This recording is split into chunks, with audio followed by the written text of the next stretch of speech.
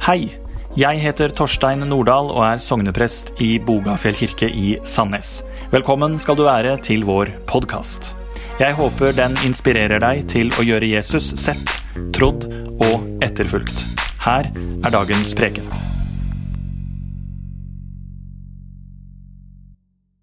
Så kjekt å være her. Endelig, jeg har ventet i mange dager nå. Profet. Jeg tror grunnen at Torstein spurte meg om jeg vil tale om dette temaet i kveld, har litt med det jeg har holdt på med i de siste årene. Så du ba meg si litt om meg selv. Det er greit å si jeg er sokneprest i Tananger. Det er ingen som er mer overrasket enn meg selv over å være sokneprest i Tananger. Jeg har vært der nesten en måned, snart 4 uker. Før det var jeg i Gandalen. Jeg var i Gandalen egentlig for å legge ned menigheten, eller for å ta pause på ubestemt tid. Men det gikk ikke slik. Og var der i 2,5 år. Før det var jeg i Nordmisjon, på en nordmisjonsmenighet som heter Kirkens Flere av dere kjenner kanskje til det. Jeg kom etter jeg hadde vært i England. Hvis vi jobber logisk bakover, der var jeg bispedømme sin menighetsutviklingsprest, misjonsprest. Før det var jeg sokneprest i Storbritannia, i den anglikanske kirke, og før det var jeg menighetsprest. Så der har du CV-en. Det er egentlig uvesentlig, for det jeg vil gjerne si om meg selv er at jeg er en Guds barn. Jeg får ikke nok av han. Jeg føler meg elsket og sett og verdsatt, og jeg føler meg omtrent så stor. Men han er nådig. De siste 11 år har jeg også til en større eller mindre grad jobbet i Agenda 1, menighetsutvikling. Jeg er en del av det lederteam for det der. Jeg vet at dere er med i Agenda 1, men flere av dere som er med i lederteam er med på Agenda 1 har ikke sett meg, og det er fordi at jeg er en av de internasjonale ledere. Så jeg er stort sett i utlandet, i Asia for det meste. Og jeg trives utrolig godt med det. Men korona har satt en liten stoppe for utenlandsreiser for tiden, og jeg vet ikke hvilke plan Gud har for fremtiden, men han kalte meg til Tananger, og da er jeg der, og det kan godt hende han har en plan for at de to tingene kan være sammen på samme måte, eller på en måte som har vært hittil. Der har du det. Mor, 4 barn, gift med han kantor i Sandnes kirke, hvis dere kjenner Tim. Jeg er gift med han. Før var jeg kjent som Tim sin kone, nå er han kjent som dette vil dere like. Han er kjent som prestens kones mann. De visste ikke hva de skulle kalle ham for, stakkar. Men vi skal på en vandring gjennom profet, og vi får se hvor vi lander. Jeg forstår det slik at jeg har en stund, slik at vi kan grave ned i hva dette betyr. Og det er, som dere vet, i en sammenheng av de 5 utrustninger som vi finner i Efeserbrevet 4, ikke sant? Så det står ikke alene. Det jeg sier nå står i sammenheng med det ansvar som dere har. Så profet. Jeg vet ikke hva du tenker. I Agenda 1 så bruker vi trekanten, ikke sant? Og da har vi oppfokus. Det er opp til Gud og alt som har med Farsen og Helligåndens fokus å gjøre. Og vi har det er innad i Guds familie, i menigheten, det som har med oss og menighetslivet og våre søsken, både dem som vi treffer ofte, og dem som er rundt om i verden. Og så er det utadrettet, og det er ikke nødvendigvis lenger enn til naboen eller til andre i familien, men det er til dem som ennå ikke kjenner Jesus og bekjenner han som frelser og venn. Så da har vi de 3 tingene her. Vi tenker litt på de 5 utrustninger i Efesene 4. Dette er ikke en prøve, men jeg har veldig lyst til å prøve å få engasjert dere. For dette er ikke en forestilling, dette er noe som vi skal vandre sammen i. Så, hva er de? Profet, den har vi. Men hva er de andre 4? Vet dere det? Apostel, hyrde, evangelist og lærer. Ja, det absolutt riktig. Og det som tilfellet at det kan deles på en måte opp til at hyrde og lærer, de gjerne innad i Guds familien. Og de hjelper oss, hvis du tar Matteus 28, gå og gjøre disipler av alle nasjoner, ikke sant? Og du gjør det ved å døpe dem og lære dem, sant? Å gjøre disipler, det har lærer og hyrde et spesielt ansvar for, men de ikke alene i det. De andre tre, evangelist, apostel og profet, gjerne utadrettet. Alle opp, men de tre også veldig utadrettet. Apostel skal bane vei. Vi skal denne veien, og alle andre sier nei, ikke noe igjen. Ikke sant? Profeten sier, vi må lytte til Gud, og vi gjør akkurat det han sier, men før han sier noe, så gjør vi ingenting. Evangelist, men det så mange som ennå ikke kjenner Jesus. Det så mange som har det vondt i denne verden. Vi må ut. Og hyrde og lærerne sier, ja, men vi må ta oss av dem som vi har fått. Og de må læres, og de må bli sterke i troen. Og kjenner dere igjen dette her? Og det oftest grunnen til konflikt og uenigheter i en menighet. Fordi vi har det samme fokus, men vi ikke forstår hverandre. Så derfor tenker jeg at dere og bymenigheten og flere andre holder på med dette her nå, kan være noe som bærer oss over en periode der det kan komme liksom uenigheter, fordi vi har forskjellige fokus, og vi vil forskjellige ting, og vi brenner for forskjellige ting. Men Gud har satt oss sammen til å være hans kirke her på jorden. Så, når du har disse som vil ut, og de vil videre, og de vil fram, og de klarer ikke å stå i ro, de skal ha forandringer hele veien. Takk og pris for dem. For uten dem hadde vi bare stått der.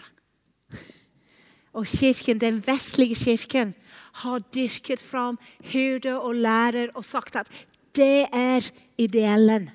Hyrde og lærer, det skal vi ha. Og der står vi. Nok av det.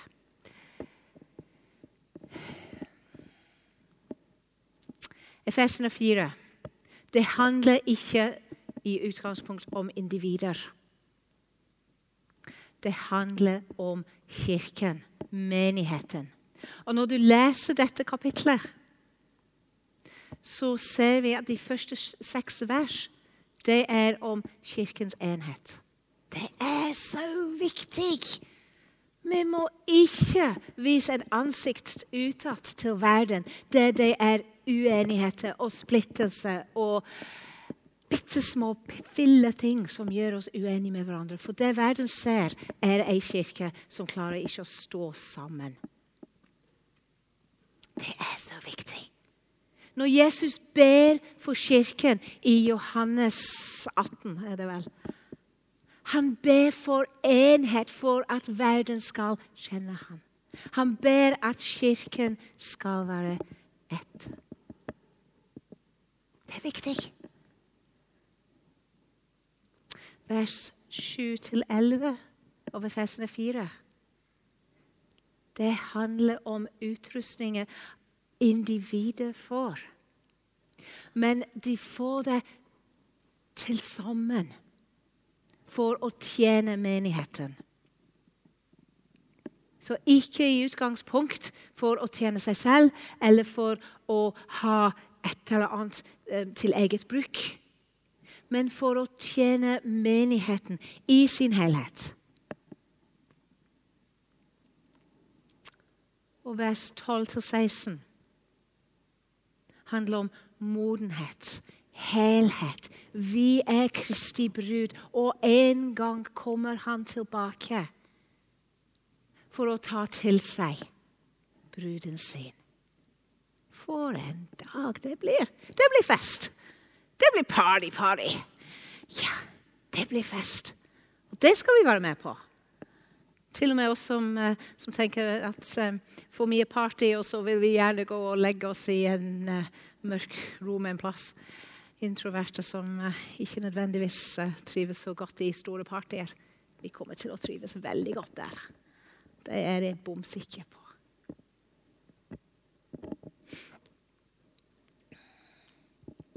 Disse utrustninger, de fleste har en som er veldig tydelig i livet sitt. Kanskje en til en som kommer klart fram. Men ingen er moden i alle.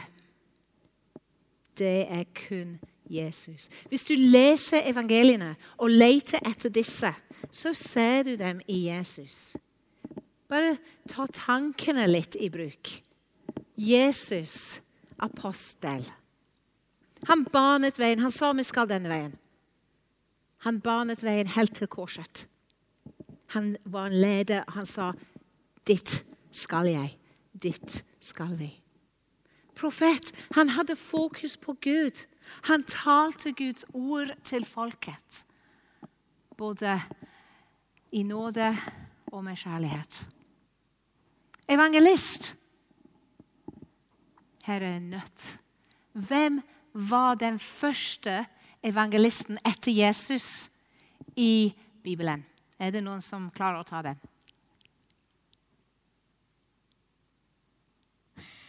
Bom stille. Den samaritanske kvinne. Jesus møtte henne ved brønnen, ikke sant? Og hun hadde et ekte møte med han. Han talte inn i hennes liv. Hun gjenkjente han som Messias og løp til landsbyen sin. Og sa, kom og se han som fortalte meg egentlig om hvem jeg er. Kom og se. Hun sprang ut til folk og tok dem med seg til Jesus. Evangelist. Jesus er den sanne evangelisten. Hyrde. Jeg er den gode hyrde. Ikke sant? Jesus sa det av seg selv, og vi ser det gjennom hele det nye testamentet. Og lære. Det er ingen som slår ham. De fine fortellinger og den måten han hadde å tale inn til folks hjerte. Ikke bare i hodet. Hvem er du? Spennende. Ikke sant? Det er kjempegøy. Dere har kanskje lagt merke til at jeg bruker veldig, veldig bevisst ordet utrustning. Og ikke gave. Dette er en utrustning. Det er hvem vi er. Gud har skapt oss, og han har gitt oss forskjellige utrustninger fra fødselen av, om du vil, eller fra unnfangelse. Som menneske. Det er en del av hva det betyr å være menneske. En gave er noe som du tar imot, noe du får, noe du blir gitt. En utrustning er noe du har. Hver eneste menneske som er skapt, har en av disse 5 utrustninger som er det hoved-jeg, og flere andre som kommer gjerne etter. Ok? Det er ikke bare de troende. Og dette vil jeg pakke ut, for det kan hende det er noen som sitter der og sier, Tracy, du tar feil. Du kan ta meg etterpå. Et sekulær verden kjenner også til disse. Hvis vi tenker evangelist først, det finner vi gjerne som bilselger. Eller en annen type selger. Eller kanskje noen som må overtale folk gjennom yrkeslivet sitt. Hyrde, der finner du gjerne på sykehuset. Forresten, hyrde det er flest av i befolkningen. De aller fleste hyrder. Og der finner du sykepleier, lege, fysioterapeut, ergoterapeut. De hyrder, de bryr seg om folk. De har et hjerte for at folk skal bli friske, eller så friske som mulig. De elsker folk. De vil bruke livet sitt til å bli flink til å hjelpe andre. Ok, så du finner disse 5 utrustninger i yrkeslivet. Men i dag tenker vi på profet, og hvor finner vi de som har en profetisk utrustning? Du finner dem som kunstnere, dikter, aktivist, agitator, frigjøre, psykolog, politikere, advokat, miljøaktivister. Et hellig uro i sjelen til en profet. De vil noe. De vil forandre verden der de ser urett rår.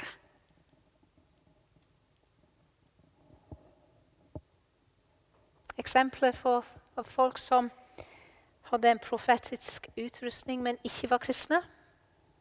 Eleanor Roosevelt, Bono, Pablo Picasso,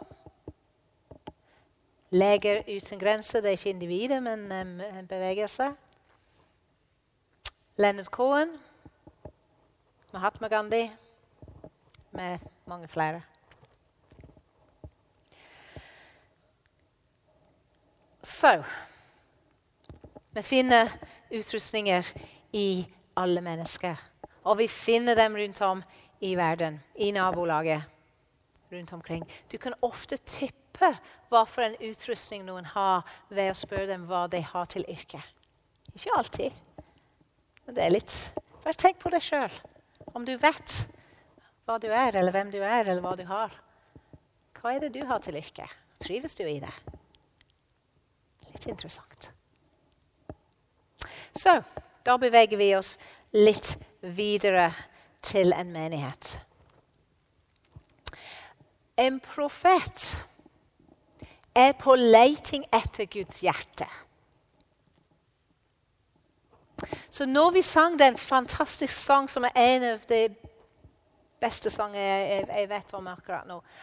Break my heart for what breaks yours. Everything I have for the kingdom's cause.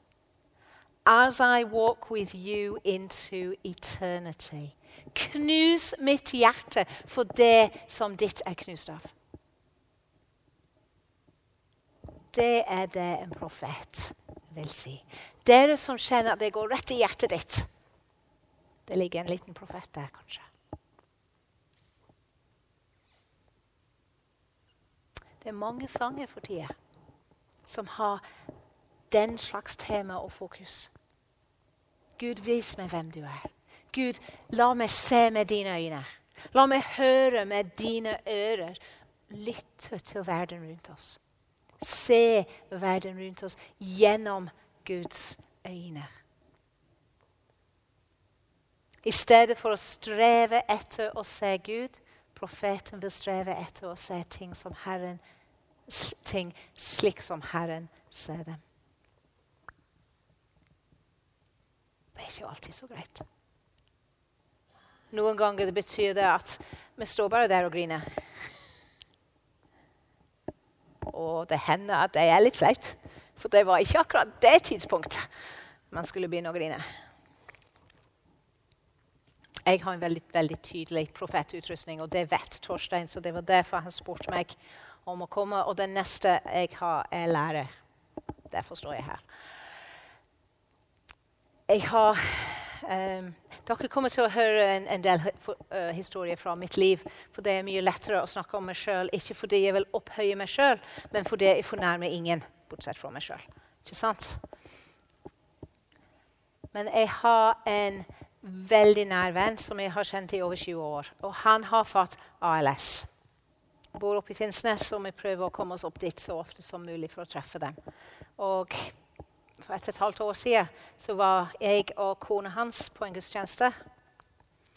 Og jeg sa, er det noe du trenger? Bare si hva det er. Vil du gå til forbønn litt det ene og det andre. Og hun snudde seg til meg, og hun sa, jeg vil at du skal be for meg. Og da var jeg ferdig.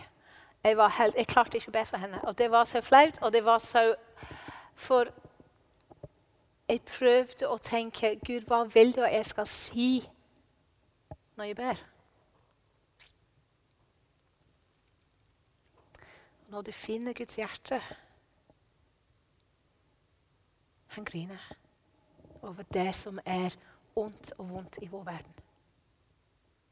Men det hjelper ikke når min venninne vil ha forbønn, ikke sant? Det var akkurat ikke det riktige tidspunkt. Jeg måtte forklare henne etterpå. Men sånn det. En profet vil alltid dra fokuset oppover. Det noen her i rommet som tenker en hel dag i stillhet, en hel uke på retreat, og bare ligge på sofaen og lytte til lovsang og be, og lese Bibelen i flere timer og hjelpe meg. Jeg har ikke tenkt å gjøre det. Det greit. Det helt ok. Men for en profet, det det beste de vet. Å dra på en 10-dagers retreat som helt stille utenom i måltidene. Wow. Helt topp. Jeg hadde en periode når jeg først begynte som menighetsprest, der jeg opplevde at jeg var ofte ganske tom. For jeg ga som prest. Og prest i Storbritannia, det ikke så gode vilkår. Ikke en bruk der så gode vilkår som man har her i Norge. Og jeg ga og var helt tom.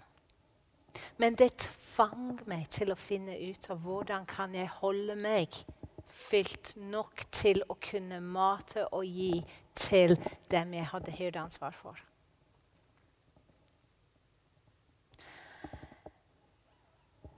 Jeg fant ut av det.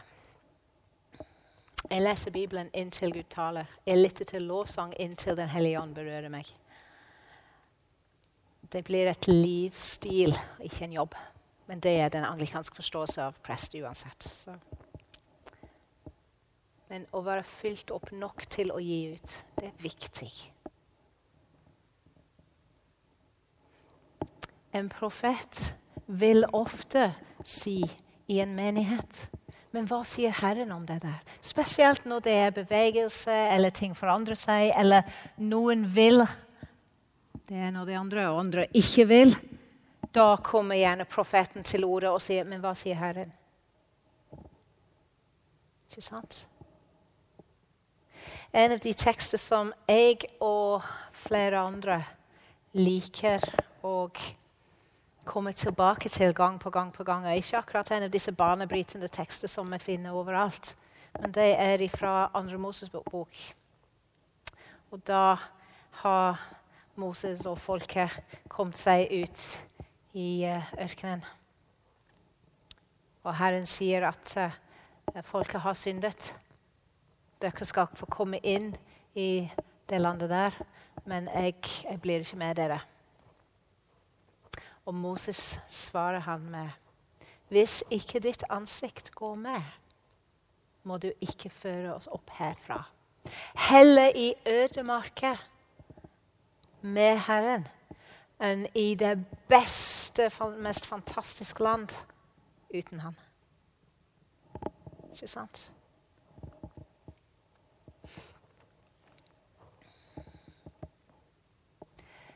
Ikke misforstå. Alle kan høre Herrens stemme. Alle. Det gitt oss når vi... det i alle fall noe som vi jobber oss fram til. Vi kan høre Herrens stemmer før vi velger å følge han. Den hellige ånd den som drar oss inn til Herren. Vi hører hans stemme, ikke nødvendigvis i ørene som et menneskelig stemme, men det kan være det. Vet du at det en vekkelse som skjer nå i den muslimske verden? Det kvinner spesielt, men menn også, hører Jesus stemme som om det er en annen i rommet med dem. Vet du det? Det er så spennende. Det er så spennende. Det er flere som bor her i Sandnes som er med den bakgrunnen, som har opplevd det, og som er her. Det går an å høre Jesus før du velger å følge han. Det er mange som hører han, men ikke vil vite av det. Det er igjen flere som hører han, men ikke vet hvem han er. Der. De er høsten er moden. Be arbeiderne derfor gå ut i markene. Men vi som følger han, vi hører hans stemme, og vi lytter til hans stemme, og vi følger han. Og vi kjenner det igjen. Når vi først begynner å lytte etter Jesus, så vil han tale tydelig og høyt.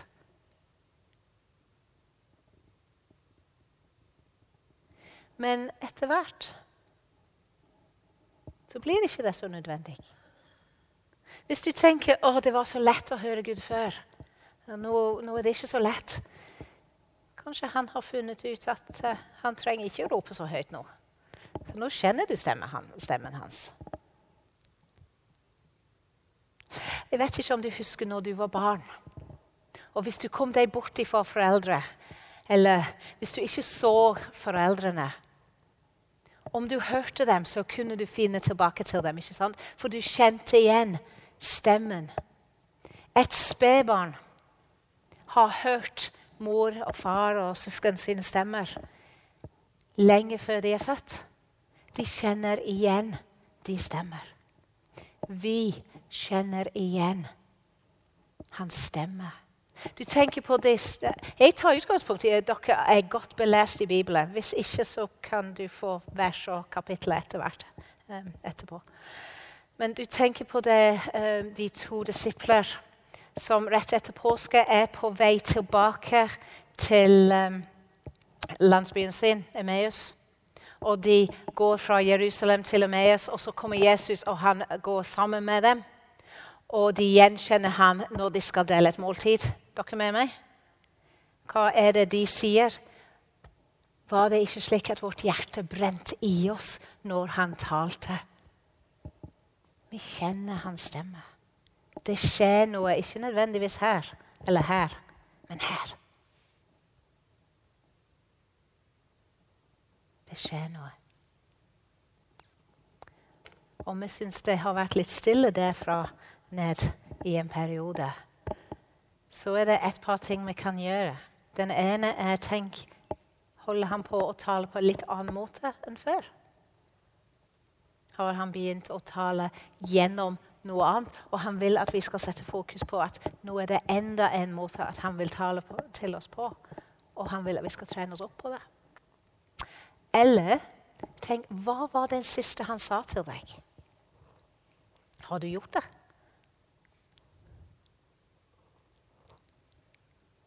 Eller har vi tid i vårt liv og samfunn og alle de tingene der til for eksempel å sette oss ned og si, Herre tal, jeg går ikke opp herfra uten at du går med. Jeg vil ha deg med. Jeg trenger å høre fra deg. Så sitter vi der med lovsang og Bibelen og bønn og venter.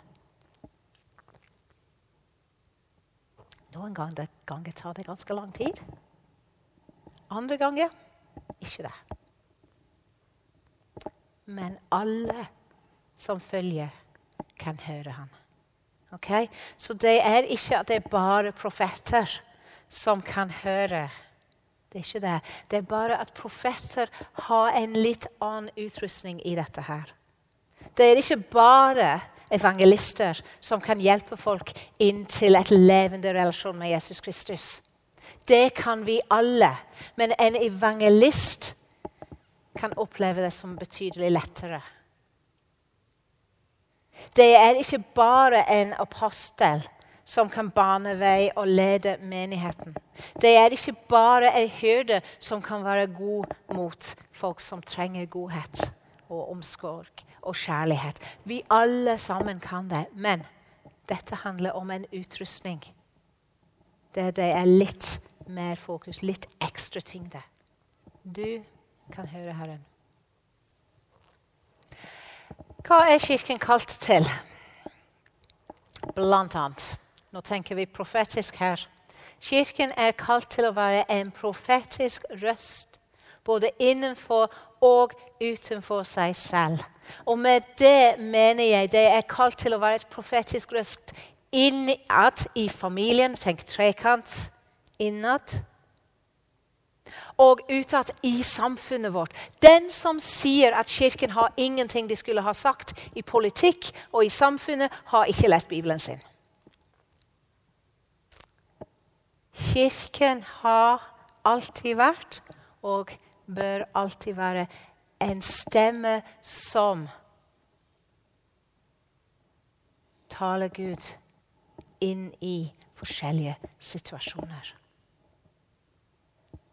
Opp til Gud. Det trenger ikke nødvendigvis å være at vi taler Gud.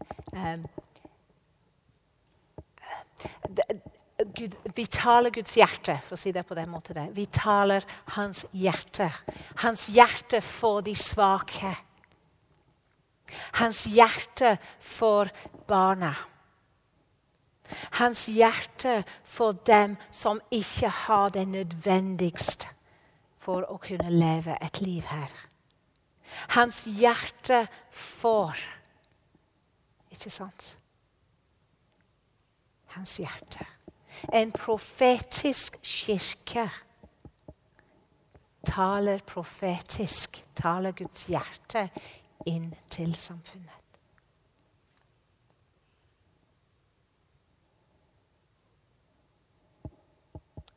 En profetisk menighet ivaretar Herrens pakt med sin folk. Det minner folk på at vi hører Herren til. Vi hans folk. Han vunnet seier på Golgata for at vi kunne vinne. Ikke bare vi liv, det fantastisk, det begynte jeg med. Men vi vinner også en relasjon med den levende Gud i det daglige her og nå. Og vi vinner noen som vil strekke oss til å være den beste utgave av oss selv som vi kan være. Som vil oss vel uansett. Som elsker oss mer enn vi elsker oss selv. Og det ganske mye.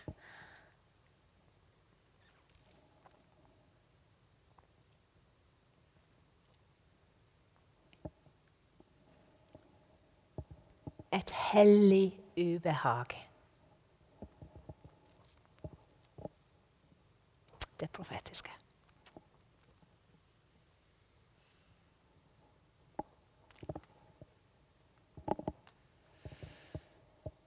I Bibelen så har vi forskjellige metafor for profetiske ting.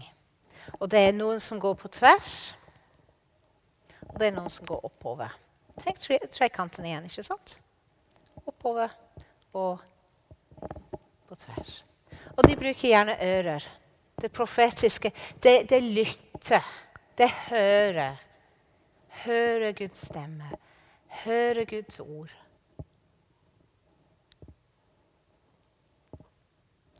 Men det sies at Guds ord forstått når det adlydes. Interessant. Øye. Innsikt. Gud, la meg se som du ser. Vi snakker om folk som ikke ser. Og så plutselig går det et lys på. Dere har helt sikkert hørt taler om en blind mann, eller det ene og det andre, som Jesus helbreder, og at vi kan også være åndelig blind. At vi ikke ser.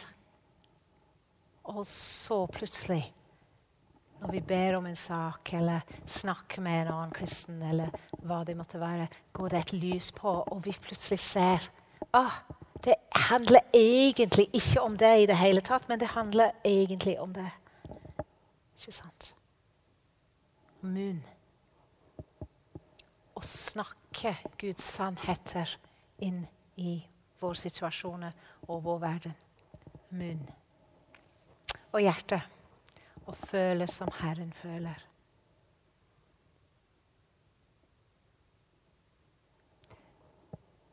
Det er mye bra som kristne folk har gjort opp gjennom flere århundre, fordi de har følt med Guds hjerte og tørt handle. Jeg tenker for eksempel William Wilberforce i Storbritannia. Han var den første som sa nei, vi skal ikke handle mennesker, vi skal ikke kjøpe og selge mennesker, vi skal ikke eie en annen menneske med slaveri. Og han klarte å bevege parlamentet i Storbritannia til å forandre regler og lover.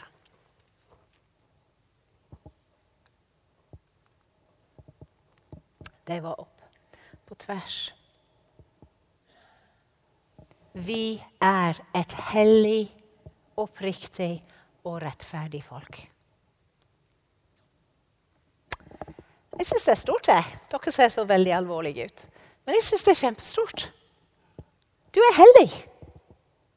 Snu deg til sidemannen og minn dem på, de er hellig. Du er hellig. Si det til dem. Du er hellig. Gud har helliggjort deg. For et liv vi lever. Vi trenger å huske på det. Vi trenger å bli minnet på det. Vi trenger profeter som minner oss om det. Kirken, Jesu legeme her i verden, overgir seg til det treenige Gud. Det er kirken. Ikke bare her i Bogafjell og Sandnes, men kirken overalt. En profet vil minne oss på at Herren har en pakt med oss, en kjærlighetspakt. Han sier at 'jeg elsker deg med en evig kjærlighet'. Har du hørt meg? Herren sier 'jeg elsker deg med en evig kjærlighet'. Hvis han klarer det, så klarer jeg å elske folk rundt meg, i alle fall så godt jeg kan. Vi går med en kall til omvendelse til den verden som er rundt oss. Vi har et kall på våre liv til å tale sannhet inn i situasjoner der det er makt. En profet har gjerne, og dette kan jeg pakke ut hvis noen ønsker etterpå, men et åndelig krig. Vi ser ikke de ånder og makter som er rundt om i vår verden. Og det beste som kan skje er at vi fornekter at det finnes.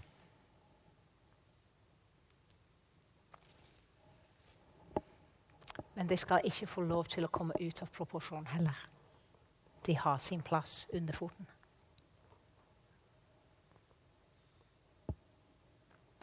Vi er kalt til å skille tilbedelse fra avgudsdyrkelse. Det er mye av det i vår verden. Avguder som vi dyrker i Vesten, i Norge. Vi tilber penger. Vi tilber status. Vi tilber familie. Vi tilber kanskje jobben, eller tingene, eller huset, eller tid. Tenk på det. Ved å tilbe noe er å opphøye det og gi det den øverste plass i våre liv. Og Gud sier han vil ha den plassen. Vi trenger profeter som minner oss om det. Vi skal stå for rettferdighet. som en kirke. Vi skal stå for rettferdighet, og vi kalt til helliggjørelse.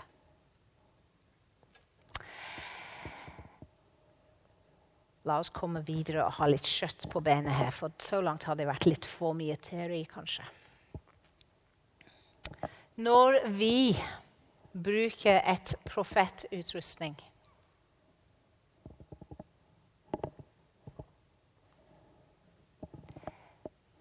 så ser vi ofte at det gjennom bilder, gjennom en stemme. Det mer sjelden gjennom bibler, gjennom andre individer, at vi hører Guds stemme. Hva det som taler til deg?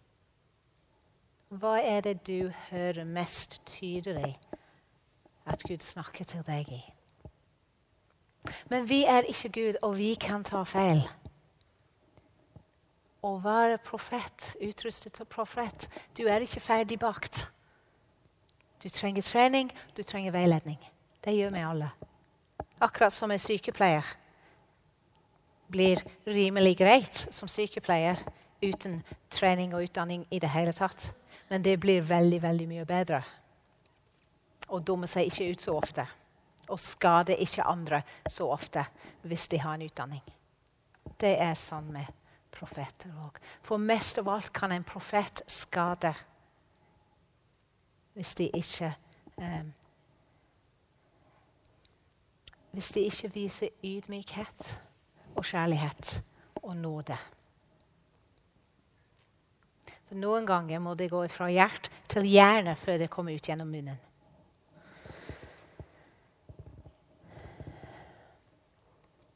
Så alle kan høre Herren, men profeten hører oftere og litt mer tydelig kanskje. Men be han vise deg hva det han vil si til en annen individ. Hvis noen sier, kan du be for meg? Så begynner du gjerne litt stille i deg selv før du begynner å åpne munnen. Og sier, Herren, hva vil du at jeg skal be? Hva vil du vise meg om han eller hun? Hvordan skal jeg be?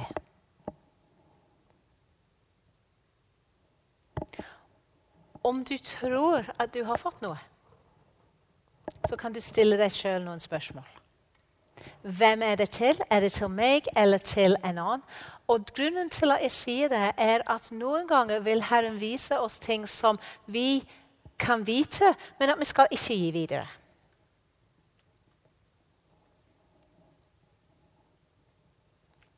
Hvem det til? Det til meg? For at jeg skal vite noe. Når skal jeg gi det videre? Det nå? Eller en annen gang?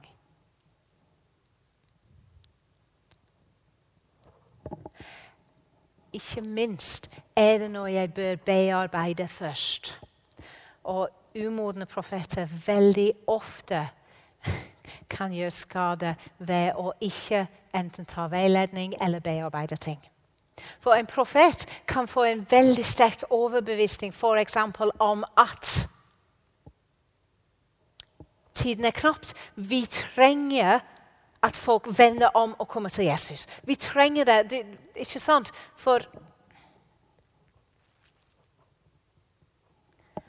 Men det ikke alltid det så lurt å si det der og da, at du må vende om fordi at det står i Bibelen at. Ikke sant? Men si at å bearbeide det, komme med det samme budskap, og ikke begrave det. Men å si det i nåde, i kjærlighet og med fornuft. Okay? Det går an å si det meste hvis du tenker gjennom det først.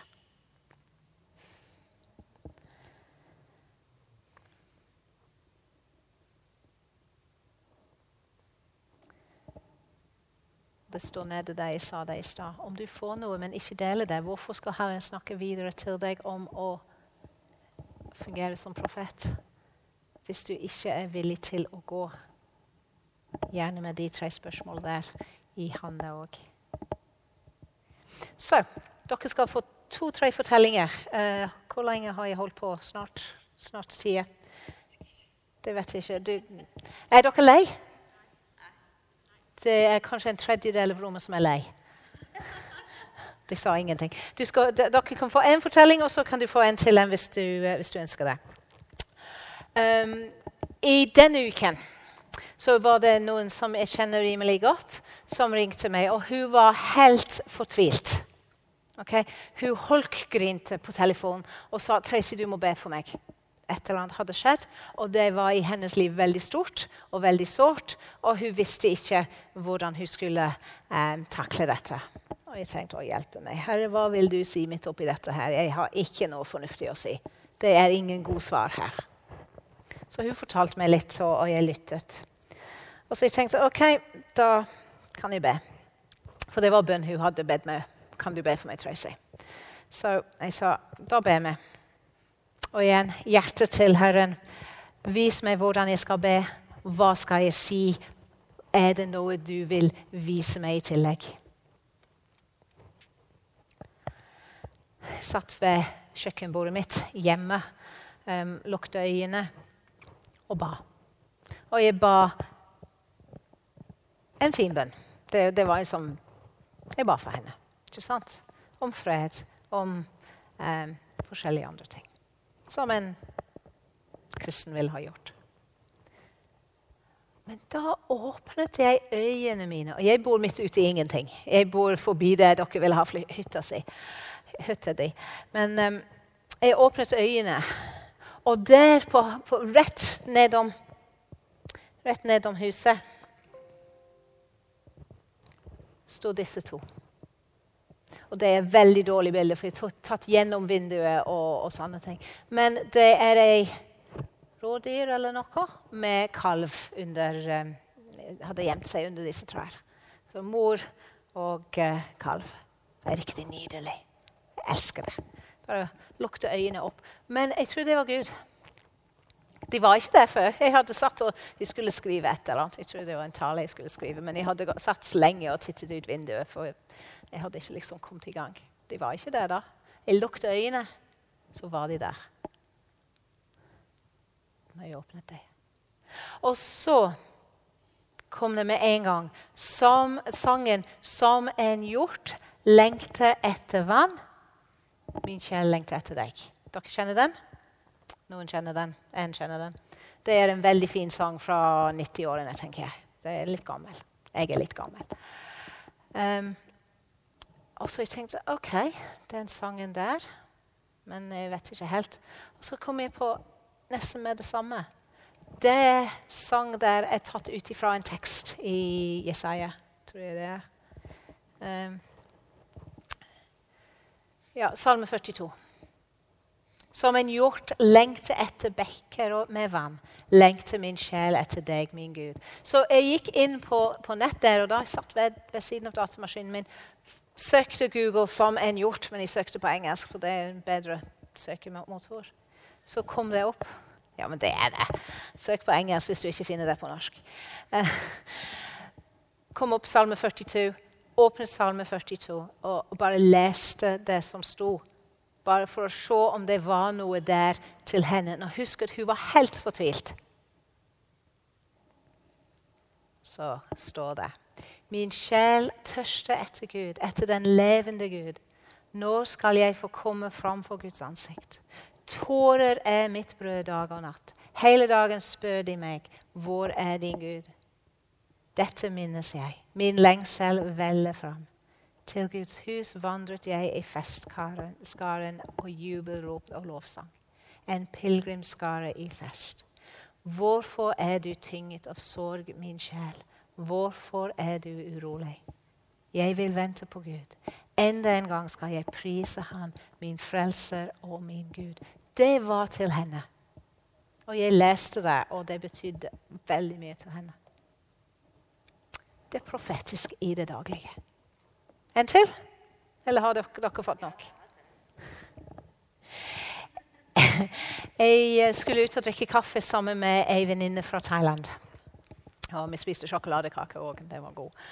Men så, mens vi satt og pratet, så tok hun fram et ark som hun hadde revet ut fra en bok, og hun sa, når jeg ba for deg, Tracy, så fikk jeg få meg dette bildet som jeg har tegnet. Og det var en paraply, uten noen som holdt i.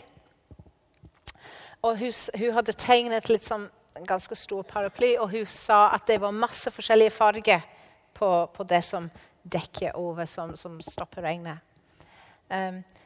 Og så hadde hun tegnet en jente, det var som stikkmenneske, som gikk under paraplyet uten å holde i det.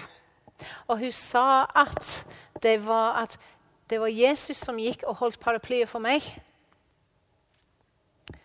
slik at det ikke skulle regne på meg det jeg måtte vandre. Og jeg tenkte, det er så fint. Flott, tusen takk, sa jeg. Og hele pakket der. Så etterpå skulle jeg inn til Sandnes og kjøpe noe, og de holder på å grave opp Gjesdalveien. Dere har sikkert sett det. Så jeg kom inn, og så skjønte jeg at det var gravd opp. Og der var yngste datteren vår på 20. I regnet, med en golfparaply, så en skikkelig stor en, med alle regnbuesfarger over seg. Og hun var helt tørr. Og da måtte jeg bare dele dette med henne. For det handler om Guds løfter, som han ga med regnbue til til Noah. Ikke sant? At jeg holder det jeg har lovet. Så jeg måtte bare dele det med henne når jeg kom hjem. Jeg ringte henne og delte dette der. For jeg tenkte at det var kanskje ikke bare for meg, eller kanskje ikke i det hele tatt for meg. Kanskje jeg var bare postbud. Og jeg ga det videre til henne. Tusen takk, mor. Det er så godt å vite. Ikke sant? Profet, en velsignelse i menigheten.